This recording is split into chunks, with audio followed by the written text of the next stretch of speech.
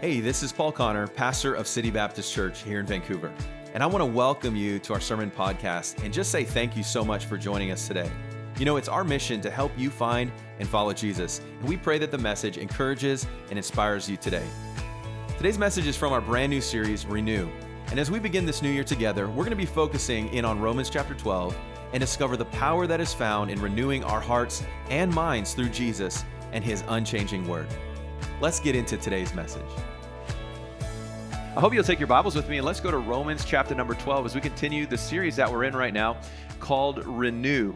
And I'm excited about sharing with you today what the Lord has given to me. One of the things that you guys know about me and my family is that we love living here in the Hastings Sunrise neighborhood of Vancouver. I mean, we absolutely love this neighborhood. And one of the reasons that we love it so much is just the diversity and the uniqueness of the architecture of the homes that are in this neighborhood. You know, Jeanette and I like to go out on walks, and oftentimes when we're walking through the neighborhood, you will find different houses, old houses that have been restored or ones that need to be restored or modern homes. And there's so much diversity and so much uniqueness to the homes that are in our community. And that's what I love about living in a city is that there's so much uniqueness about it. At the same time, one of the things that you and I know about living in Vancouver is that so often when we move somewhere, so let's say you're moving to a new place, you're renting a new place, or maybe the Lord's blessed you, you're able to buy a place for the first time. One of the things that is unique about living in a city is that normally if you move somewhere, you typically don't move into a brand new place. I mean, I know very few people that have been able to build a home or to move into a brand new condo, and it doesn't happen very often, and I think that's okay. It's, to me, my entire life, I've never lived in a new house before, and I think that's great because it's a chance for you to take something and maybe restore it and refresh it a little bit. But living in the city, we always live in maybe somebody else's home, or it was somebody else's home before us. And if you know what that's like, and I think most of you probably do, you know the uniqueness of that situation. And to me, it's always kind of a little bit odd when you move into a new place for the first time, and you get there and you realize that, okay, someone else has been living here for a while, and it's a little bit different. And I think you probably notice it more when you move in, that even though they have cleaned it, you need to clean it again, you know, and especially if you're moving into a rental situation. And so what do we do when that happens? When we move into a place, what do we want to do? We want to make it our own, don't we? I know Jeanette and I, whenever we move into a rental, one of the big things we ask for is like, can we paint? And the reason is because we want to make it our own. And so when you move into a rental situation or a new home that you bought for the first time, but somebody else was there, there's always a bit of a remnant of the person who was there before you. You maybe discover that they were a smoker, or you discover that they were just not very clean people, or maybe you find something that they left behind. But when you move into that new place, you start to make it your own. And so you get the carpets cleaned and you clean out the kitchen and you make sure it's really clean. And I know for us, like I mentioned, we like to paint the walls. There's always a bit of a funny smell when you move into a new place. You want to make it your own smell, and paint covers up a lot of smells. And so you paint and you cut the grass and you maybe change the landscaping and you do all sorts of things. You move your stuff in, you decorate differently, you change the blinds. And the reason you do that is because you are taking this home that once was somebody else's and now you are making it your own. And it's amazing to me that when you do that, it's so great. Like when we moved into the place we're in right now several years ago, just getting our own furniture in there, getting your bed set up. And I mean, it finally feels inviting. It feels like home for the first time. And the reason that we do all of those things when we move into a new place is because we are making it our own. Now, I'm going somewhere with this story, not just to tell you a nice story. You know, church family, it's like that when it comes to our life with the Lord Jesus Christ. See, before you were saved, the old person was living in this house that we call our body. But now that we are saved, what happened? Something drastic happened. Jesus moved into our lives and he took up resident. And this new resident of our lives, of our body, is pure, he is holy, he is righteous, and he is clean. And even though he's living in an old body, our body, he can still make it look good. He can still paint it. He can still fix what's wrong with it. And he can clean that old house up. You know, we talked about he can hang new curtains. Obviously, I'm speaking figuratively.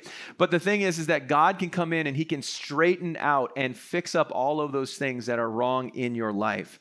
Not because your body has changed, not because the house has changed, but because someone new has moved in. And Jesus Jesus has moved into your life when you came to trust him as your Savior. And as Christians now, we should never stop from fixing up that old place so that we can continue to live life as it was meant to be lived as a new person in Jesus Christ. Now that, for me, is a perfect picture of where we are in Romans chapter number 12 as we begin this new year together. Because as the chapter begins, what we see is a clear shift in focus from how we can know who Christ is to what life in Christ looks like in this world. Let's look at Romans chapter 12 and verse number 1 where we started last week, where he said, I beseech you therefore, brethren, this is the Apostle Paul, and he says, by the mercies of God, that ye present your bodies a living sacrifice, holy, acceptable unto God, which is your reasonable service. You know, a life that is presented to the Lord without holding anything back will very soon become a transformed life. And the reason is because the body of the believer is the vehicle by which new life in Christ is expressed. All that we simply do is that we consecrate. We set it aside as sacred. We say, God, my life is sacred for you. Now I'm designating it. I'm presenting it to you to use. And we say, Holy Spirit that is within us, who has made our body as temple, would you now have full control over our heart and over our mind? And when we present our bodies to Christ in that way, what can happen is that there's a change that takes place then. We can be renewed as we surrender our lives to the Lord. Well, as we continue our study today, what we're going to notice in our passage is that renewal continues as we come to Romans chapter 12 and verse number 2 in just a minute. And what we're going to see here today is he talked first about sacrifice and motivation and giving ourselves to Christ. But now what he's going to do is he's going to get into some specific areas that will be changed and I would suggest should be changed in the surrendered Christian's life as that process of renewal is developing and building in each of us. So let's look at Romans chapter 12 and verse number 2. And you probably know this verse, and maybe you can say it along with me at home there. And let's just say it together, though. Romans chapter 12, verse 2, it says, and be not conformed to this world. So this is all based off of, just so you know, verse number 1, that we've presented our body to Christ. We said, God, I'm a living sacrifice for you because of your love for me. And then he says here, don't be conformed to this world, but be ye transformed by the renewing of your mind. Why? That ye may prove what is that good and acceptable and perfect will of God. The first aspect of a surrendered life that can be transformed is by simply a change in pursuit. Point number 1 this morning, write that down somewhere or put it in the chat. Say, I need to change what I pursue. We need a change in pursuit. Notice there the verse again, at the first part, he says, be not conformed to this world. Paul gets right to the point here. He says, listen, if you are a surrendered Christian, one of the first things that will change about you is in what you are pursuing, the things that you are going after. And specifically here, he says, we should not conform ourselves to this world. Now, I want to define a couple of words here in that first part of the phrase. The first one is the word conform there. What that word means in its original language is it refers to the act of an individual assuming, now get this, assuming an outward expression that does not come from within them. It is something that is not representative of what is truly inside. We would look at it like a masquerade or a mask. This is what he's talking about here. Do not conform the outside, even though it is not really what is inside. The second word that we need to define here, he says, do not conform to this world. Now, we're not just talking about the terra firma, that we're standing on. We're talking about something specific, and it is the condition of humanity. I've got a little bit of a definition here for you that I want you to get. A condition of humanity, which since the fall, of course, in Genesis chapter 3, is in spiritual darkness. It is decaying. It is it has a nature, and its tendencies and its influences are controlled by the power of darknesses that are in opposition to God. Whenever Scripture talks about the world and uses that term, it's talking about the systems and the mindset and the pursuits of those without Jesus Christ. So it is a negative thing, of course. And so Paul says here, do not be conformed. Do not pretend that you are a part of this world. Now, to me, that is so interesting because if you just look at our world just at face value, especially maybe those of you that have been saved recently, you remember what it was like to look at the systems around us and the things that people pursue. And if you look at it at face value, it seems like our world is lasting. doesn't it? It seems like it is permanent. It seems like it can offer the best of enjoyment, of pleasure, of happiness, of fulfillment. Yet even a basic look at Scripture and even just a few months or years lived in the world, trying to pursue the things of the world and all that it offers, it reveals to us the shallowness and the just vanity of living a life that is conformed to this world. Now, you and I know that the world is going to do everything that it can to pressure us to fit into its mold. I was thinking about Jell-O this week. I don't know why I was thinking about Jell-O, but I remember as a kid how amazing it was when my mom would put Jell-O into a mold, and it would take shape and it would look like something else rather than just a 9x12 pan. And I remember she would do that, and I thought it was so cool. I was like, man, well, what other molds can we put Jell-O in? Maybe some of you seen some amazing Jell-O statues or something. This couple weeks ago, I flipped through a recipe book for Jell-O molds from the 60s. It was very interesting and a very deep study. But that's the idea, is that the world wants us to conform to its mold of what it thinks you should be. Whether it's the way you do your job or the way you approach life or the things that you pursue, they want you to fit into its mold. They want you to look like they want you to look. And I'm not just talking about, by the way, I'm not just talking about like fashion or how you look on the outward. I'm talking about things, serious things of morality, of ethical standards. Things like the origin of the universe, God existing, the sanctity of life, all of these important, deep things that as Christians we know the Bible speaks to, but the world tries to get everybody to think and to be in this type of mold that it creates for us. Increasingly, church, we as a church family will suffer and face pressure to conform our faith into the world's structures and into the world's concepts. Sadly, all you have to do is look back maybe even 100 or 50 years in history and see how some of the mainline denominations have changed so drastically just in those few years. And the reason they've changed is they have conformed to the image of the world. They have conformed to what the world says they should do and how they should be. The world, as we understand it in Scripture, and what we experience, if we were to define it very simply, it is our world's life and society without God in it. And I kind of emphasized that at the beginning. The world is missing God. It is missing His influence. Think about 1 John 2:16 that talks about this, where it says, "For all that is in the world, the lust of the flesh, the lust of the eyes, and the pride of life, it is not of the Father, but is of the world." Do you see that? It is not of God. And it says the world will pass away. It passeth away. That talks about the just short amount of time that this world will exist and the lust thereof. And it says, "But he that doeth the will of God abideth forever." Church, I don't think I have to stress it too much for you to understand that the world is the enemy of the Christian. It is not our friend. The world is corrupted. It is under the mask of fun and the mask of popularity. And they say things like, everybody lives this way. You can trust us. This is normal. This is how it should be. But the more that you walk with Christ, Paul is trying to get across to us here, the more you walk with Christ, the more you understand the frailty, the destruction of a life that is lived in the pursuit of this world's wisdom. Several years ago, we were able to buy the camp down there in Point Roberts, and many of you were a part of that, and what a blessing that was. And I've, of course, gone there my entire life, but just in the last few years, we've noticed some issues with some of the trees down there. And so we got an arborist to come in, and he went around and looked over the camp, and we ended up, believe we've cut down close to 20 trees, and probably another 15 have fallen from the wind or from weather over the last few years. And the reason is because the trees are dying. Now, for me, as someone who doesn't really know what I'm looking for, I walked around, I was like, man, everything looks good. Everything looks strong, and everything looks healthy. There's even some things growing up at the top of these 100-foot tall trees. But then when you were at the arborist, he's like, yeah, that one's dead. And I'm like, what are you talking about? He says, go up to it and hit it. And you hit it and it just sounds hollow. And sure enough, we pulled the bark away of this tree that I thought was totally fine. And it was completely dead on the inside.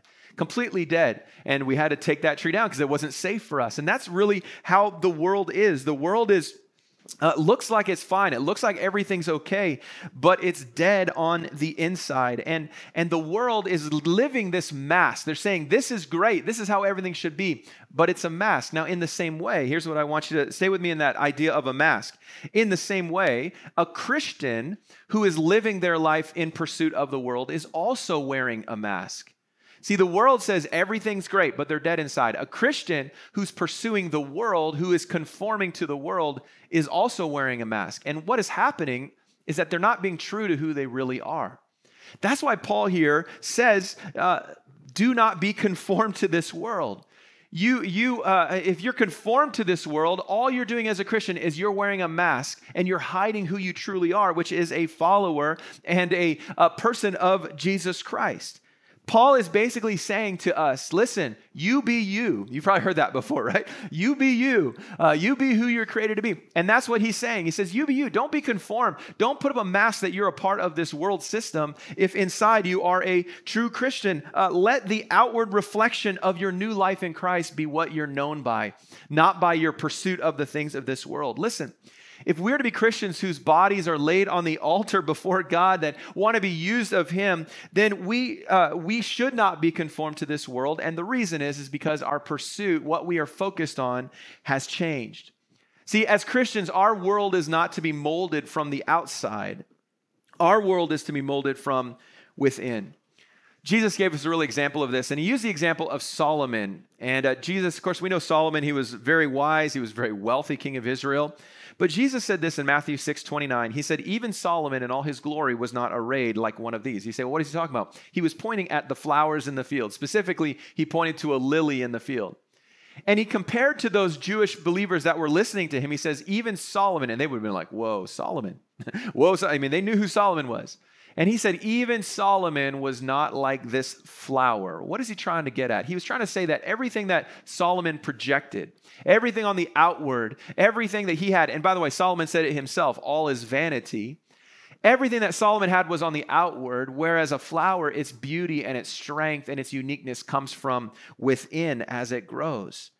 See, Christian, we have an inward power within us that will overcome the world around us. Jesus said, greater is he that is in you than he that is in the world. And that's what he's talking about. And so Paul says, listen, you need to change your pursuit. Don't be a Christian who's wearing a mask all the time, conforming to the world on the outside, but you're not being true to who you really are. And it comes down to your pursuits.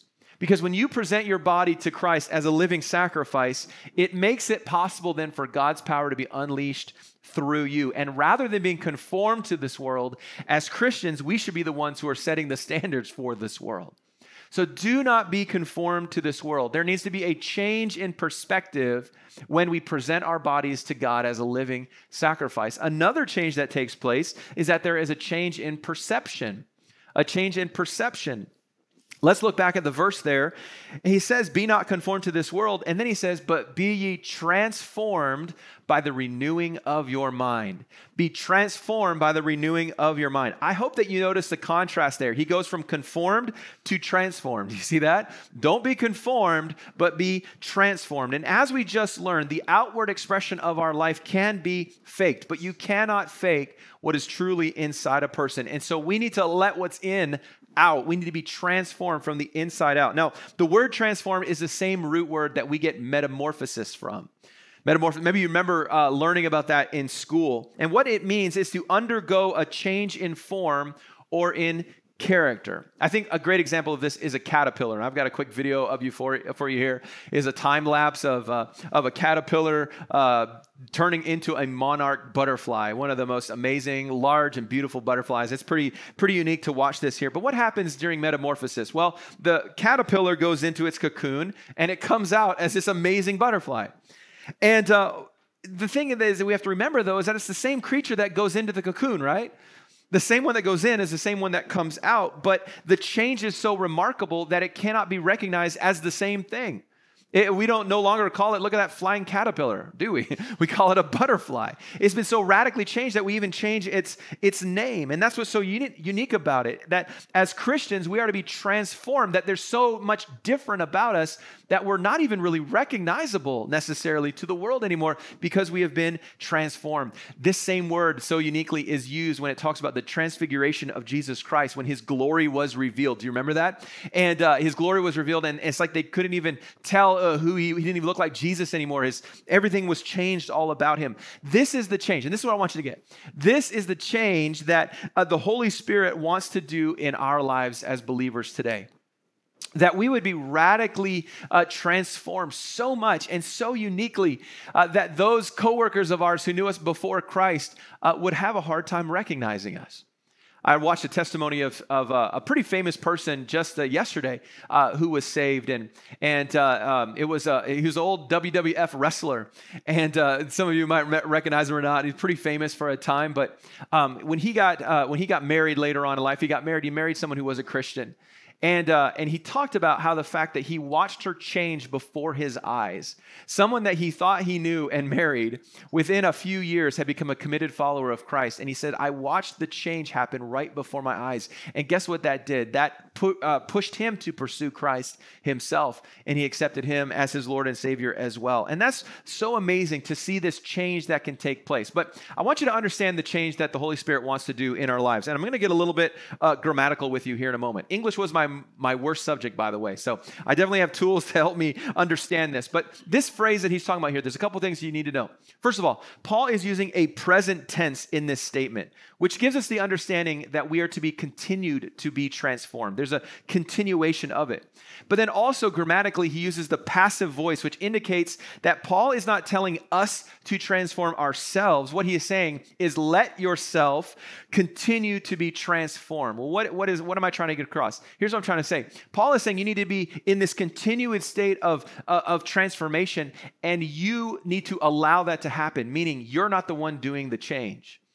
See, so often when people become Christians, they think, I can't change myself. I can't radically transform myself.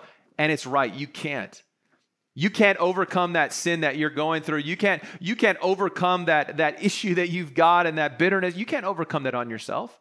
You need the power of God and His Word to help you make that happen. And so that's what's going on here. True transformation is taking place, but it is done through the work of Christ in you.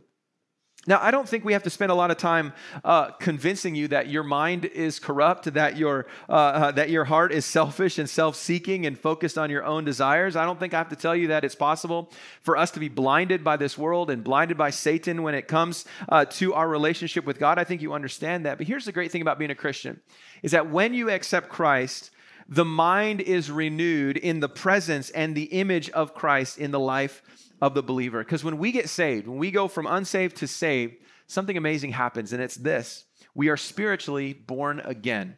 Now, I'm going to share a few thoughts with you here of what happens to us when we are saved. We are spiritually born again. I'm going to read 1 Peter 1:23, where it says, being born again, not of corruptible seed, but of incorruptible by the word of God, which liveth and abideth forever. As well, when you get saved, we are made new. We are made new. Colossians 3:10 says, and have put on the new man, which is renewed in knowledge after the image of him that created him.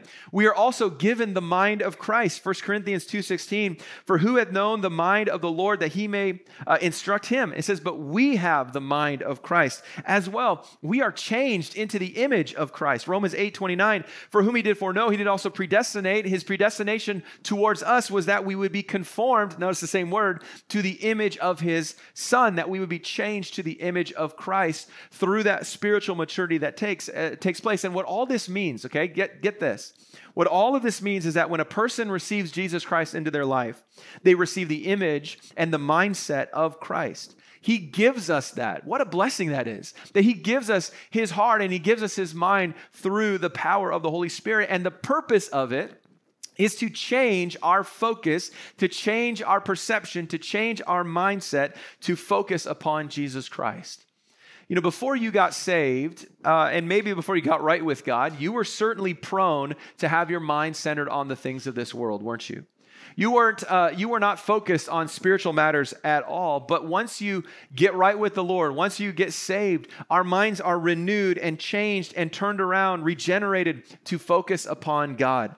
2 Corinthians 4:16 says that though our outward man perish, yet the inward man is renewed. And it says day by day. That's talking about that continual process of renewal that needs to take place. And it's critical to remember that it's only Jesus who can do that work of renewal in our hearts. I was talking with somebody this week who was a relatively new Christian, and they were talking about some other people that they know, and the question is always brought up, would you pray for this person or whatever, and oftentimes I've had said to me, I don't know if they'll ever accept Christ.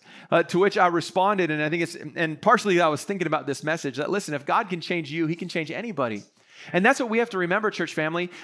Sometimes you look at others and you say, man, there's no change that's going to happen. Listen, God has changed you, hasn't He? The fact that you're logging on and sitting there and waiting through buffering issues, and you're doing everything you can to sit down and watch somebody like myself just stand here for 35 minutes and open a Bible and share with you the truth. That's a radical transformation to where you were before. I mean, man, you could watch an Office episode and a half in the time that it takes for me to preach this message here. But yet you're doing that, and that is a testimony to the transforming work of Christ in you. And if God can change you, He can change anybody. And we have to recognize that as a Christian, something happens inside of us that is completely radical, and it changes the way that we think, but we need to pursue it. We need to pursue it. Jesus is the one who does the transforming, but there is an element of personal responsibility. I hope you understand that. We can't just put our arms out and say, Jesus, change everything about me. There's an element of personal responsibility that kicks in as well. He changes our heart. He changes our mind to pursue the things of Christ for the very first time. But you know what? That's not always easy, is it?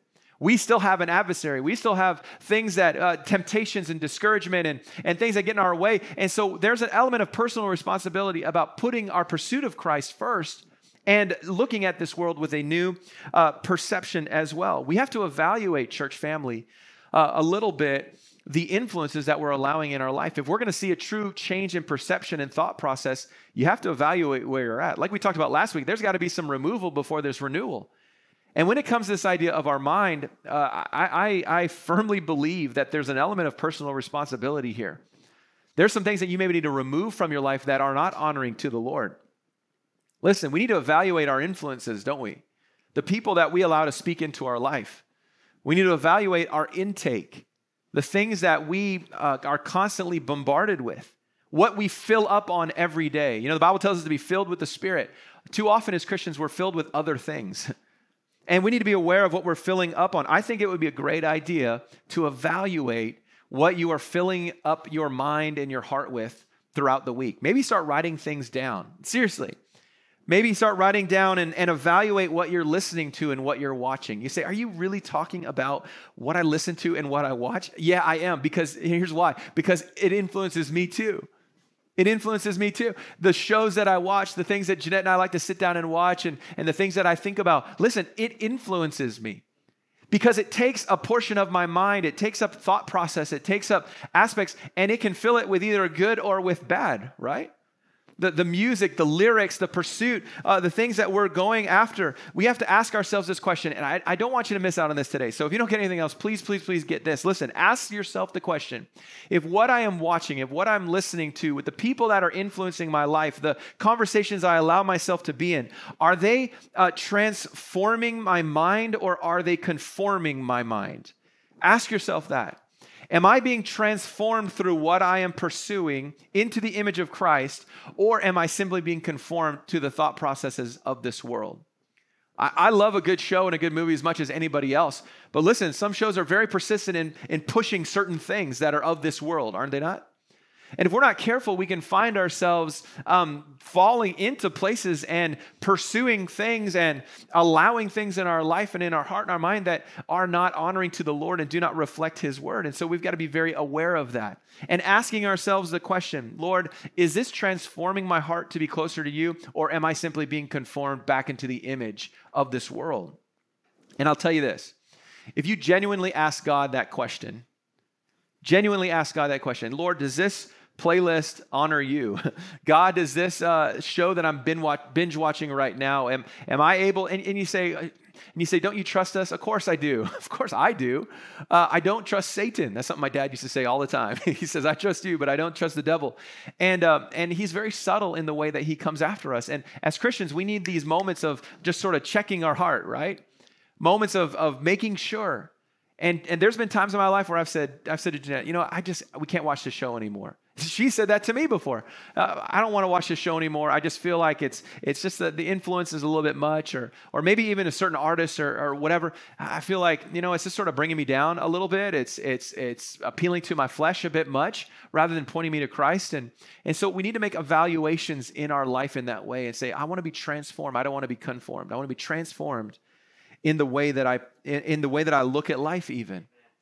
There needs to be that change in pursuit. There needs to be that change in perception. And those are outflows of a life that is presented to God. But I want to lastly share this with you today. It's not without a reason. Okay? It's not without a reason. God gives us those and he changes those things for a purpose. And the purpose is so that we would know and follow the will of God. And so thirdly, this morning, I want you to see a change in purpose. When we give our life to Christ as a sacrifice, there is a change of purpose then that happens within us. Let's go back at verse number 2 of Romans chapter 12. And be not conformed to this world, but be transformed by the renewing of your mind, that ye may prove, it says. That word is key. Underline it, circle it. Prove what is that good and acceptable and perfect will of God. The word prove means to test, to examine, to see if it's true. I love that. We are going to test and we are going to see if the will of God is acceptable, perfect, and good. That's what he's trying to get across to us here. The only way that a Christian can conceivably find and follow God's will is if our hearts and our minds and our lives are focused on him. So many times people think that we can just live for the devil or live for this world and have no thoughts of Christ, and all of a sudden God's going to be like, boom, here's my perfect will for you. It doesn't work that way. God says, if you seek me, you'll find me. He says that those that are pursuing him are the ones that he uses. In fact, in all of Scripture, he calls people that are already living righteous lives, that are already serving him. And we see that all throughout Scripture. And so the only way that we can find and follow him is if we would be responsible to search the things of God that we know we have that is already revealed to us. Now, when it comes to God's will is not just for pastors or missionaries. People misconstrue that. They think, pastor, he knows the will of God. But for the rest of us, I don't know that we need. No. The will of God is for everybody. God has something for you. And it is a wonderful, wonderful thing. I hope that you notice how the will of God is described there in that verse. Because here's what happens in my life anyway. When I read this verse and I read about the will of God, I get stirred up and fired up about the will of God. I really do. Now, I want to stop here for just a minute, and I just want to say, I hope that you're still with me. I'm almost done. Just so you know, I'm almost done. And if you're with me, put it in the chat right now. Say, I'm with you. I'm with you. I'm with you, Pastor. Just put something in there in the chat and just say, I'm there. I want to make sure you're with me because I believe that this next section of the message here is important. So if you took a bathroom break and your kids are running around, let's all gather together and let's get this last thought here because I believe this is foundational to our Christian lives moving forward. And so let's get this together, okay? The will of God, when we read what the will of God is here, it should excite us and it should challenge us to pursue his will with all of our hearts. I want to look at the descriptors here. First of all, he says that his will is good. His will is good. I'm going to give you the definitions here on the screen. His will is good. What does that mean? It is beneficial. It is rich. It is bountiful. It is suitable. It is moral. It is a good thing. It also says that the will of God is acceptable. Do you see that there? It is acceptable. It is pleasing. It is satisfactory. It is welcoming. And then thirdly, I want you to notice about the will of God here. And it should be up here on the screen. Let's get the other two up here on the screen so we can see it there. The will of God is acceptable, but thirdly, it is perfect. It is without error. It is without mistake. It is flawless. It is complete. It is absolute. It is free from any need. It is short of nothing. It is completely fulfilled. Is that enough descriptors for you? I think we got it all there. And so the will of God is good. It is acceptable. It is perfect. And if you hold that up against what the world has to offer us, there is no contest, church. God's will is supremely better than anything that this world has to offer because it is of God. It is pure. It is from him. And I don't want you to miss this, what we've got here. The word of God, or his will, is pure. It is perfect. It is acceptable. It is good. I mean, these are all powerful, powerful descriptors. And it is something that we should desire to pursue because of that. Because of that. I mean, think about it. God is not going to ask us anything that is not for our eternal good. Do you realize that? He is not going to ask anything that is not for our eternal good. Now, God's direction and his will may go against our opinions. It may go against our ambitions. It may go against our tastes or what we think we're capable of, but it is still good and it is still acceptable and it is still perfect. I was thinking about Peter. Remember Peter in Acts chapter number 10, when God told him to go to the Gentile Cornelius. You remember that? And he was like, what are you talking about? I can't go and be there. And then, of course, there was that dream with the sheet and all of those unclean animals. That the whole thing, you can go back and listen to it in our Acts series. And to Peter, it seemed crazy. It would have seemed like totally out of control. But when everything was revealed, when he did obey God and he followed God and he got to where God wanted him to be, man, that situation, just Peter going to Cornelius' house in Acts chapter number 10, radically transformed the gospel going to the Gentiles. God used it in a tremendous way. And so to Peter, it seemed out of control and not really something that he should do or didn't seem normal. But in fact, it was God working in a great way behind the scenes. I was thinking about Joseph for a moment. Think about the will of God for Joseph in the Old Testament, in the book of Genesis. I don't think the will of God for Joseph is a will that any of us would desire for ourselves. Think about it. I mean, he was betrayed by his own brothers, wasn't he? He was sold into slavery. He was falsely accused of attempted rape, and then he was forgotten in prison. All of these things that happened in his life, but yet through it all, God was working out something for his good. God was working out something for his people. And at the end of it all, Joseph said to his brothers, to the very ones who had betrayed him, in Genesis chapter 50 and verse number 19, it says, and Joseph said unto them, fear not, he said, for am I in the place of God? He said, am I in the place of God? But as for you, he's talking to his brothers now. He says, you thought evil against me, but God meant it for good. Say it with me. God meant it for good. I can't hear you here at the church. Say it with me. God meant it for good. And he says, notice what he said here, to bring it to pass, as it is this day, to save much people alive. God had a purpose in the direction that he led Joseph into. And Joseph, he recognized that the will of God was difficult for him. Notice there in the verse, he called his brother's betrayal evil, didn't he? He said, what you tried to do was an evil thing. But he also recognized God's sovereign hand throughout it all and God's ultimate purpose for his life. Listen, too many Christians today never reach the place in their Christian life where they can say, God meant it for good. Too many. And they never come to that place where they say, you know what, God meant all of this for good. And the reason they don't get to that place is because we never go much further than our comfort zone. We never go much further than what we are comfortable with. And I got to tell you today that the way to fully experience the life that God has given to you as a follower of Christ is to pursue his good and acceptable and perfect will through the transformation of your pursuit and through the transformation of your perception. It's at that point, Christian, that you will find real purpose. It's at that point that you will learn to follow the will of God with confidence, knowing that his will is for your good and it is for his glory. Now, Satan, he's going to try to deceive you, isn't he? He's going to try to deceive you into believing that God makes impossible demands upon us. However, I want you to know that God's will is acceptable, and those that present their bodies as a living sacrifice will prove that his will is good and acceptable and perfect. One Bible commentator said it this way. He said, no plan of ours can improve on the plan of God. He said, we only see bits and pieces. He sees the whole thing. We see only fragments of the past. We measure things by the narrow horizon of our present vision. But God sees past, present, and future in his total context as related to eternity. He sees when and where and why we touch the lives of others. He weighs all the actions. He controls all circumstances. And it's because God's will is perfect. I thought that was a fantastic descriptor of the perfect will of God. And so Paul both challenges and Paul both points us in the direction of change. And he's saying that as we present our bodies to God, what happens? It takes on a whole nother level, a higher, greater dimension of living, a dimension that will not only change your life and not only give you purpose, but a dimension of living that will make a difference in the lives of those that are all around you. All around you. Remember, we as Christians are saved to serve.